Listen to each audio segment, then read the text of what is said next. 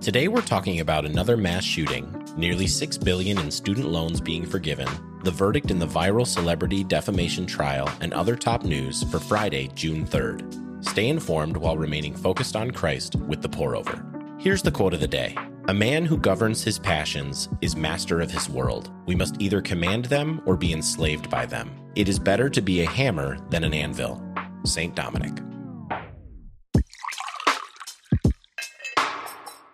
There has been another mass shooting. A man killed 4 people in a medical facility in Tulsa, Oklahoma on Wednesday, including the doctor who performed his back surgery weeks earlier before dying by apparent suicide. Police recovered a note outlining his plan to kill the doctor and, quote, anyone who got in his way. The recent spate of shootings, we've covered shootings in Buffalo, Milwaukee, California, Uvalde, and Tulsa in the last 20 days, has forced gun violence to the center of the American political conversation. Last night, President Biden gave a primetime address urging Congress to pass common-sense gun laws like increased background checks. But Republicans, like Texas Governor Abbott, say gun reform is not the solution. Instead, Abbott asked Texas state lawmakers to take meaningful action on firearm safety, school safety, mental health, and police training.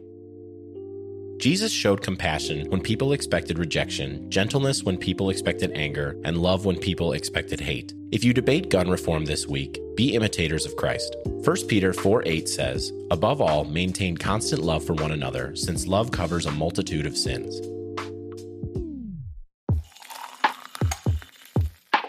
The Biden administration has pulled out a big pink eraser canceling $5.8 billion in student loans for all 560,000 attendees of the now defunct Corinthian colleges. In 2015, an investigation by the Obama administration and then California Attorney General Kamala Harris found that the for-profit education company lied to students by promising lucrative careers and credits they could use at other colleges. In reality, graduate placement rates included alumni flipping burgers or bagging groceries, and course credits held no value outside Corinthian. The schools shut down, leaving students without degrees but plenty of now forgiven debt. Separately, the Biden administration is also rumored to be considering canceling $10,000 in federal student debt per borrower, with some income limits, by the end of the summer.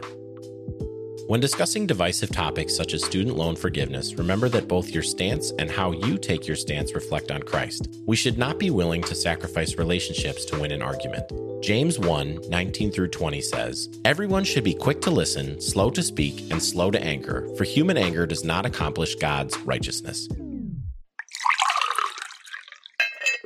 The verdict is in for the Johnny Depp and Amber Heard's defamation trial, and the winner is the Law and Crime Network. The 6-week trial was live-streamed on the Law and Crime Network's YouTube channel, accumulating roughly 1 billion views and sparking a social media obsession. It centered around Johnny Depp suing his ex-wife, actress Amber Heard, for $50 million for defaming him in an op-ed she penned in 2018. Heard countersued for $100 million, stating Johnny Depp's former lawyer defamed her back by calling her accusations a hoax. The jury unanimously decided that both sides said things they shouldn't have, but that ultimately Heard is to pay, not pledge, $10.35 million to Depp, and Depp is to pay $2 million to Heard.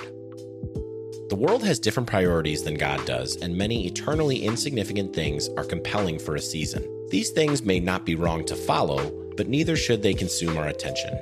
Philippians 4:8 says, finally, brothers and sisters, whatever is true, whatever is honorable, whatever is just, whatever is pure, whatever is lovely, whatever is commendable, if there is any moral excellence, and if there is anything praiseworthy, dwell on these things.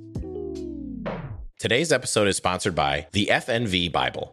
The Bible has been translated thousands of times into hundreds of languages, reaching new peoples and helping advance the gospel. Now, it's been translated thousands of times plus one. Bible translators at Wycliffe and One Book worked with indigenous North Americans from over 25 tribes to create the First Nations version, a dynamic equivalence translation of the New Testament that captures the simplicity, clarity, and beauty of native storytellers in English, while remaining faithful to the original language of the Bible. Whether you are a native or not, the FNV will help you experience the scriptures in a fresh and new way. Check out the link in the show notes.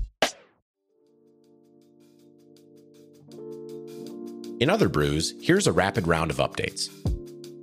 Sheryl Sandberg is leaning out and leaving Meta after 14 years as COO. Dubbed the adult in the room, Sandberg transformed Facebook from a dorm room project to an advertising powerhouse. Publicly, she's shifting her focus to philanthropy. Privately, she's allegedly cited an unwillingness to remain a punching bag for the company's missteps. More of the same in economic news. Even a sharp decline in job openings help wanted signs still vastly outnumber job applicants. Gas prices are still higher than ever, averaging $4.67 nationwide, and President Biden acknowledged that prices likely won't drop anytime soon. So this may be the summer to invest in an old-timey push mower. SoCal 2022, the summer of short showers and brown lawns. Over 6 million Southern Californians are now subject to new drought rules in an unprecedented water usage crackdown. Over 97% of Cali is experiencing drought, the driest ever start to the year, and officials say SoCal needs to reduce its water by 35%. On Wednesday, a federal judge ordered John Hinckley Jr.'s full freedom, 41 years after he shot President Reagan. A jury had found Hinckley not guilty by reason of insanity, meaning Hinckley avoided prison time but spent decades in a mental hospital. Now the judge said he's been scrutinized and deemed he's no longer a danger. LeBron James has entered an arena that is all his own. He is now the first active NBA player to be worth $1 billion.